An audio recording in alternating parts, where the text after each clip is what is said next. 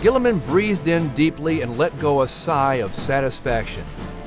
Everything is falling into place just as it was supposed to. You were right, Gilliman.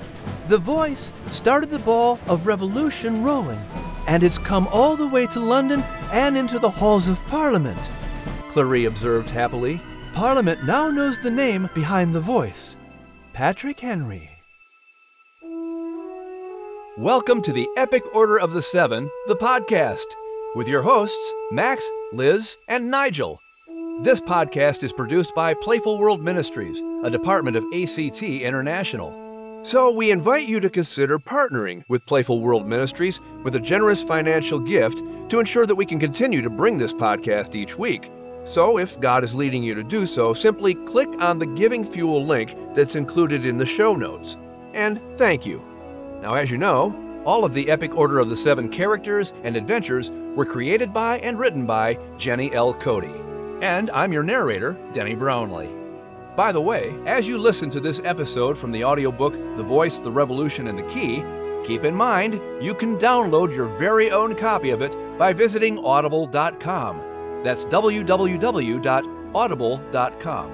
And you'll find the entire collection of Jenny L. Cody's Epic Order of the Seven books by going to her website, epicorderoftheseven.com. On today's episode, entitled Sons of Liberty, it seems that Patrick Henry's words... Announcer lad! It'd be easier just to say Denny. Look what we found, Monsieur Announcer! Again, just saying Denny would be... I say, check out what we found in the shrubbery, Announcer chap. I'm not even going to try. What, Nigel? What have you, Nigel P. Monaco, Maximilian Braveheart the Bruce, and Lizette Briant found? You could have saved a lot of time just saying Max, Liz, and Nigel. Ooh, great idea. I'll make a note of it. Save that for later, old chap. We've discovered this. It's an egg. Aye, lad, but what kind of egg? Some sort of roundish, shell-like... No, monsieur. What do you believe will be hatched from this? Some sort of baby, I'll wager. No kidding. I say, do you play us for fools? No, you're doing fine on your own. Oh, ha! Listen, Weisenheimer, we know it's an egg, but we don't know what'll hatch from it. Do you? Well, not exactly. So you say you found it in the bushes? I believe the term I used was shrubbery, but bushes will suffice. We considered the possibility of it being a baby bird. Oui, but there is no nest nearby. I checked in all the trees. And I were looking all through the bushes. I be well acquainted with them, you know. Oh, I'm sure you are. But there aren't any nests there either. And our greatest fear is that this poor little one has been tragically abandoned, and thus is perhaps an orphan. Aye, so can we keep it? Well... You know the Bible does say to take care of widows and orphans. Well, when you put it like that, of course. But where do you plan to keep it? Well, it can sleep in Liz's kitty bed. Pardon? Well, my pet, you probably are the most nurturing among us. Perhaps, but Max himself was an orphan, so who better to take care of this little one? But you know how I tend to dream and start kicking and running in me sleep. I wouldn't want to hurt the wee, whatever it is. Well, okay, fine. The little bugger can stay in my newsroom until he cracks open. Oh, merci, Nigel. And I suggest you keep it on the warm side in there to help promote the incubation process. Yes. I rather like it a bit toasty myself. Well, now we just need to figure out what species it is. Aye, but if it do turn out to be a bird, how long before it'll be flapping his wings and trying to fly? Or what if it is a different species altogether? Like what? Well, reptiles lay eggs. Well, judging by the size, I believe we can rule out crocodile. Or dinosaurs. Oui, Max, we can cross dinosaur off the list. So what other reptile could it be? Well, it could be a salamander or some other interesting lizard. Or... What if it be a snake? I say, if that thing is a snake, it shan't be hatching in my newsroom. Why not? You'd have breaking news then. Not funny, old boy. A baby snake might return my favor of incubation with ingestation. Well, perhaps he should stay with Max after all. I know you could handle hatching a baby snake, mon ami. What? I don't handle snakes at all. Well, do not look at me. What happened to taking care of the widows and orphans? Fine. You put him in your bed, monsieur. I wasn't trying to rescue him in the first place. Why not, lad? Do you not care, monsieur? Indeed.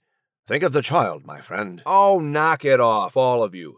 Right now, what I care about most is bringing this week's chapter, because I don't believe this, whatever it is, will be hatching before we check in on our colonial friends. So for now, put the egg in Nigel's studio and we'll come back to it after we hear Part 4, Liberty or Death. Chapter 48, Sons of Liberty. November 1st, 1765. "I'll sooner die than pay a farthing for a single stamp," a man cried in the tavern of Newcastle, Virginia. He looked around the room and lifted his pewter mug. "I am sure all my countrymen will do the same." "Aye, a toast to our very own noble patriot, Mr. Patrick Henry," called another man, lifting his mug. "To Mr. Henry," another fellow added, lifting his glass. "If the governor or any of his kind comes up here to hurt him, I'll stand by Patrick Henry to my last drop of blood." "Aye, even if we have to call the French back to help us fight," another answered. "The voice in the house has now been heard round the world," Clary reported proudly. Gilliman and Clary stood in the midst of the ionosphere, gazing at panel after panel of scenes in time since May that showed the effects of the fire ignited by Patrick Henry in the House of Burgesses. Word of what happened blazed first throughout Virginia, to the gazettes in the northern colonies, southward to the papers in the Carolinas and Georgia, and in letters and papers across the Atlantic all the way to London. Colonists were toasting Patrick Henry and the Virginia Assembly far and wide, while King George and Parliament gritted their teeth at the firestorm raging against the Stamp Act up and down the Atlantic seaboard. It didn't matter that Patrick and the young Burgesses were unable to get all Henry's resolves passed in the House. Liz, Nigel, and Cato were able to get them all passed unanimously in the papers throughout the colonies, Gilliman remarked with a broad grin. They have indeed made the most of treason. Well done. Clary pointed to a panel where a group of people clustered around a copy of the June 24th Newport Mercury paper in Rhode Island. The smallest colony of all was the first to boldly print Patrick's resolves, but their assembly took it even further, being the only colony to approve outright resistance. "I'm proud of little Rhode Island for standing up to Parliament. They remind me of David standing up to Goliath," she smiled, and then pointed to a scene in Boston. "So by printing Patrick's resolves, Rhode Island made Virginia appear bolder than they actually were. The colonies just assumed that the Virginia House of Burgesses had passed all 7 resolves. Once the Boston Gazette printed them, Massachusetts was ashamed of how their colony had backed down timidly when the Stamp Act was passed. Their governor wrote to London that the Virginia resolves were an alarm bell to be disaffected, and another Massachusetts man on his deathbed exclaimed, 'Oh, those Virginians are men!'" "Perception is reality," Gilliman smiled, and his goatee blew in the rushing wind of their time portal. He pointed to another article, this one from France, in the Boston Gazette. "For the 7 resolves, and for the beast of Gévaudan." "Unfortunately, it's also too true for Boston's James Otis, who seems to be going a bit mad, changing his mind and acting strangely. He went from early on proposing a Stamp Act Congress for the colonies to meet, to backing down after the act was passed, to calling Henry's resolves treasonous," Clary recounted, with a frown. "None of the colonies were interested in attending the Stamp Act Congress in New York until Patrick's resolves had been printed throughout the colonies. That spurred on 9 of the colonies who were able to send delegates to meet and draw up petitions to send to Parliament. Very, very good, Gilliman said, nodding in approval. Do you realize that, besides the Great Awakening, this Stamp Act crisis is the first thing to unite the colonies on anything? It's amazing how Jesus and taxes can move the hearts of people to action, he declared with a chuckle as he pointed to another panel. 27 delegates were meeting in New York for the Stamp Act Congress. Virginia indeed rang the alarm bell for the continent. Yes, and not just in the Stamp Act Congress, but with the Sons of Liberty groups that have popped up throughout the colonies, Clary added as a violent mob scene in Boston came into view. Massachusetts made up for feeling ashamed about its cowering. Although Virginia first suggested resistance, Boston was the first to turn words into action. In fact, they went a bit overboard with violence in protesting the Stamp Act. Their Loyal 9 resistance group soon grew and took the name Sons of Liberty. They loved Barr's nickname for American patriots. Boston has always seemed to love violence for its own sake. It's a powder keg there. And that Samuel Adams is a feisty leader to watch, Gilliman said with a slight grin as he pulled the panel for August 14th into view. They watched as the Sons of Liberty hung an image of their appointed stamp distributor, Andrew Oliver, in effigy from their Liberty Tree. They sent a clear message, threatening the man if he dared follow through with his job of enacting the stamp tax come November 1. Liberty Tree. The original Liberty Tree was violent as well. "Look what they did next!" Clary exclaimed as the hot-headed Bostonians cut down the effigy and paraded it through the streets. They marched and shouted "Huzzah!" all the way to Oliver's newly built stamp office building, where he was planning to distribute the stamps. The Sons of Liberty proceeded to burn and stomp all over the effigy before they entered the building and destroyed everything in sight, including all the furniture. Then they pulled down the building itself. Poor Andrew Oliver was first. Their next target was Lieutenant Governor Thomas Hutchinson, Gilliman said, pointing to the panel for August 26th. The mob also destroyed his house. This behavior has spread across the colonies, with some poor souls being tarred and feathered. All colonial stamp distributors appointed by the Crown have received the same encouragement to quit their jobs before the act goes into effect. The good news is that after the most violent riots in Boston and Rhode Island, only mere threats of violence were needed in the other colonies to get the stamp distributors to give up their posts. Only the colony of Georgia has a stamp distributor now, and his job won't last long. Meanwhile, in London, Grenville didn't last long as Prime Minister, Clary quipped as she pointed to a panel of the Royal Palace. King George threw a copy of the August Gentleman's Magazine across the room, barely missing Al, who darted under the settee. David Henry's paper printed his cousin's 7th resolve under the heading of Remarkable Events. It didn't take long then for the London Chronicle to print all Patrick's resolves, along with news of riots against the Stamp Act blazing through the colonies. The people of London can't get enough of this news. So King George fired Grenville as Prime Minister and replaced him with Charles Watson Wentworth, Marquis of Rockingham, Gilliman noted. His 3rd Prime Minister so far, and he's just getting started with musical ministers. It won't take long for more heads to roll once the London merchants petition the King and Parliament.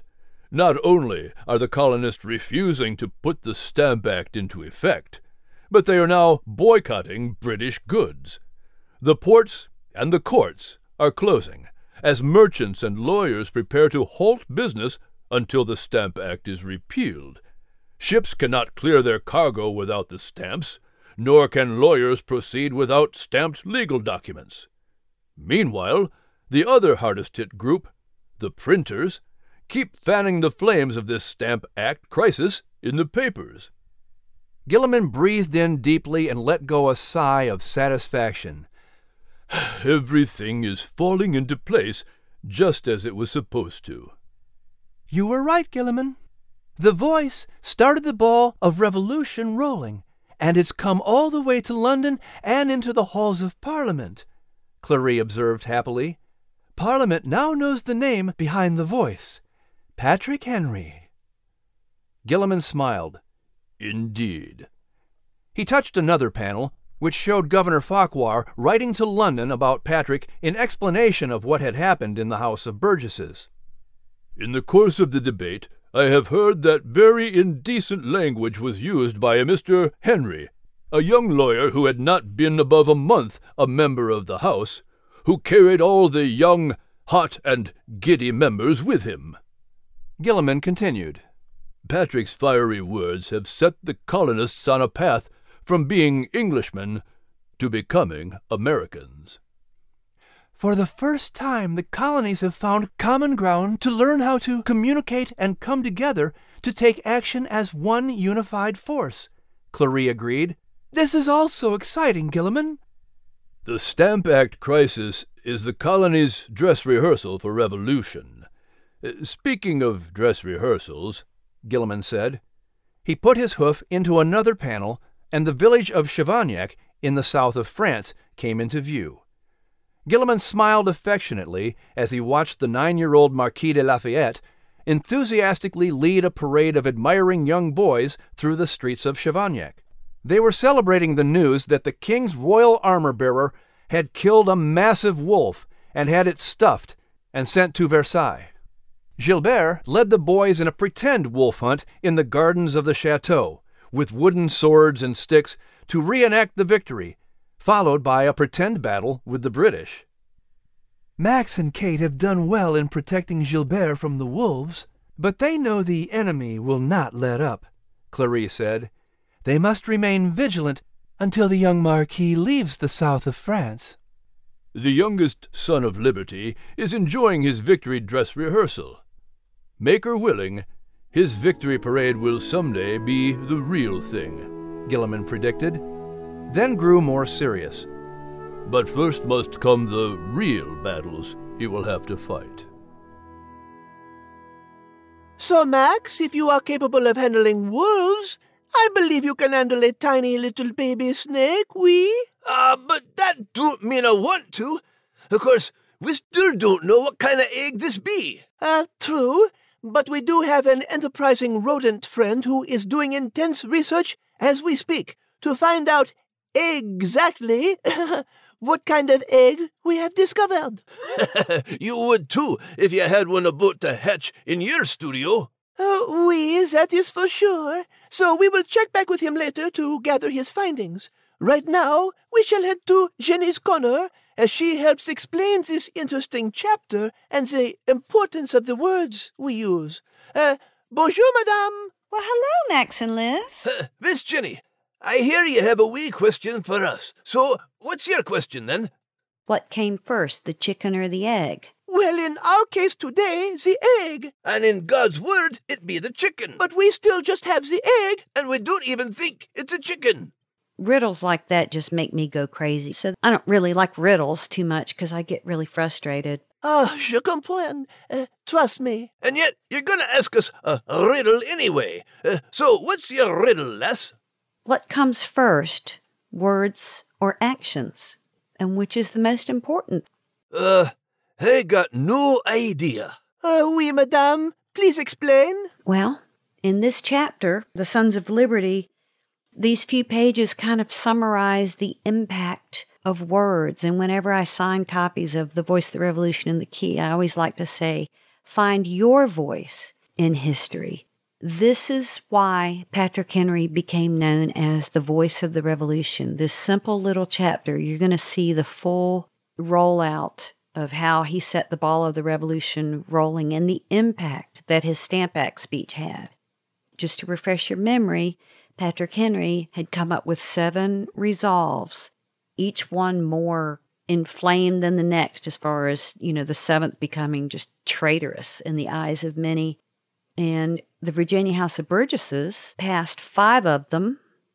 Patrick Henry rode out of town. The next day, they erased 1 from the record, and so only 4 passed. But someone, and we don't know who in history, sent all 7 resolves up to the northern papers as if they had passed. And little Rhode Island, the smallest colony of all, printed all 7 as if they had been passed by the Virginia House of Burgesses. And an amazing thing happened. When people started to read Patrick Henry's full 7 resolves, they became emboldened. And then it spread to other newspapers in the northern colonies. And when Massachusetts got a hold of them and they printed them, that's when Sam Adams and the boys formed the Sons of Liberty. And by the way, they took that name from Isaac Barr in Parliament, who's the one that actually coined the phrase Sons of Liberty when he's talking about how you better be careful how you treat the colonies because they're going to rise up. And sure enough, Sons of Liberty became the moniker, the name that Sam Adams and rebels gave themselves to fight against the injustices of the Parliament and the King. So the Sons of Liberty start forming in Massachusetts and all throughout the colonies, but Patrick Henry's resolves cross over the Atlantic Ocean, and now they're printed in the London papers. And Patrick Henry's cousin, David Henry, passed an article called Remarkable Developments, and it shows Patrick Henry's resolves. So it rolled all the way into Parliament, and the name of Patrick Henry was heard over there. And Patrick Henry had only been a Burgess just for a few days, and he was a young guy, and he was new at this. But look at the impact that one voice standing up against tyranny can do. So let me ask you, if there's something wrong, if there's an injustice or tyranny happening in your circle of influence, are you going to speak up about it? Is it right to speak up against tyranny, against someone being oppressed, someone who is being deprived of their rights to free speech, all of those wonderful Bill of Rights that we have? Free speech, the right to protect yourself, the right to worship freely, to speak freely, to gather freely, all of these things. It takes just one person to rise up and be the first to boldly say something about it, because that always encourages and makes other people brave and bold, doesn't it? This chapter proves it, shows it exactly what happened when Patrick Henry spoke up. So let me encourage you to be bold and speak the right words at the right time after you've prayed and say, God, should I speak up about this? And he'll tell you what to do.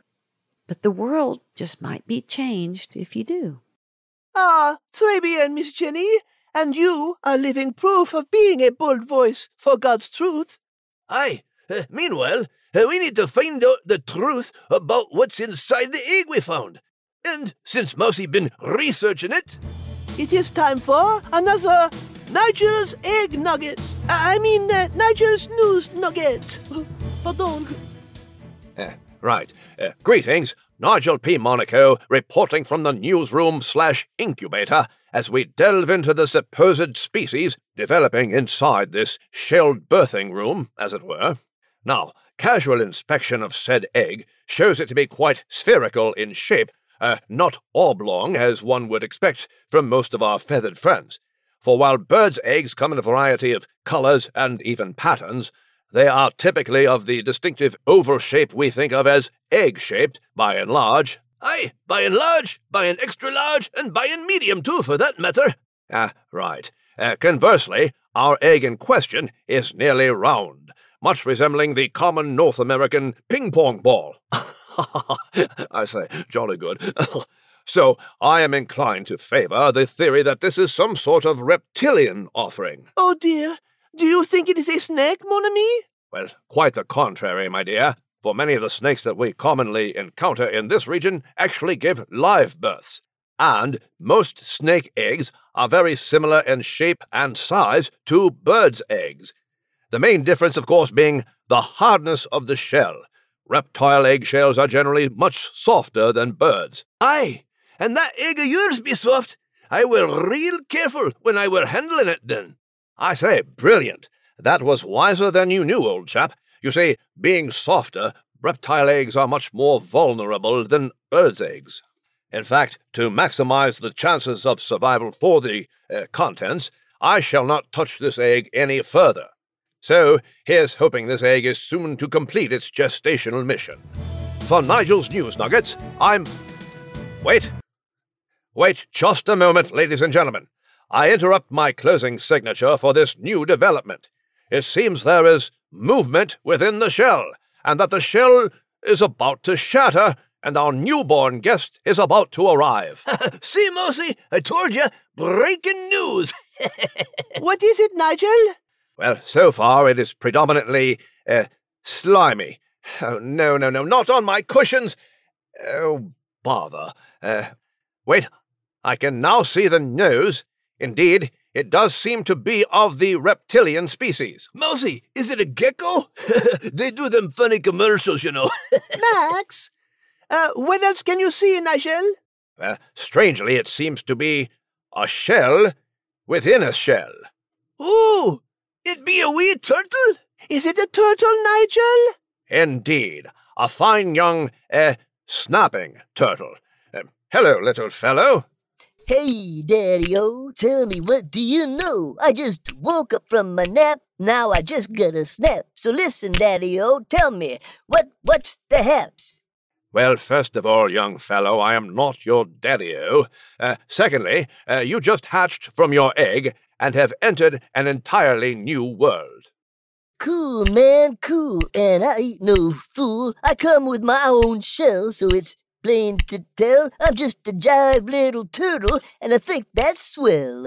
Well, I'll be a Scotty, and I'm wagging me tail, that I were careful with you, lad, and I did not fail. He brought you in from the cold to our warm little house, and set you down on a bed. Indeed, the bed of a mouse. Well, Mousy, I'm grateful that you gave up your bed. And by the looks of things, I'll be sleeping on the couch instead. And so ends the mystery of what were inside. Now the rest is history. Our guest has arrived. So thanks, now you all have a tale to tell. About a wee little turtle who came out of his shell.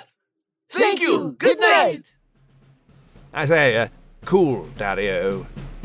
Once again, the Epic Order of the Seven, the podcast, is produced by Playful World Ministries, a department of ACT International.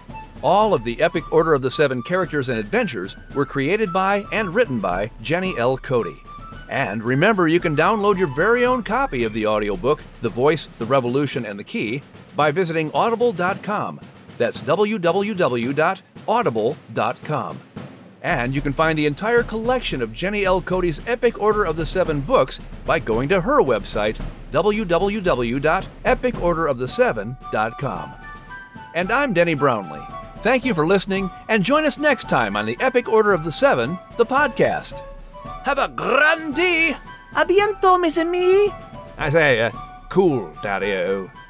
And always remember, you are loved and you are able.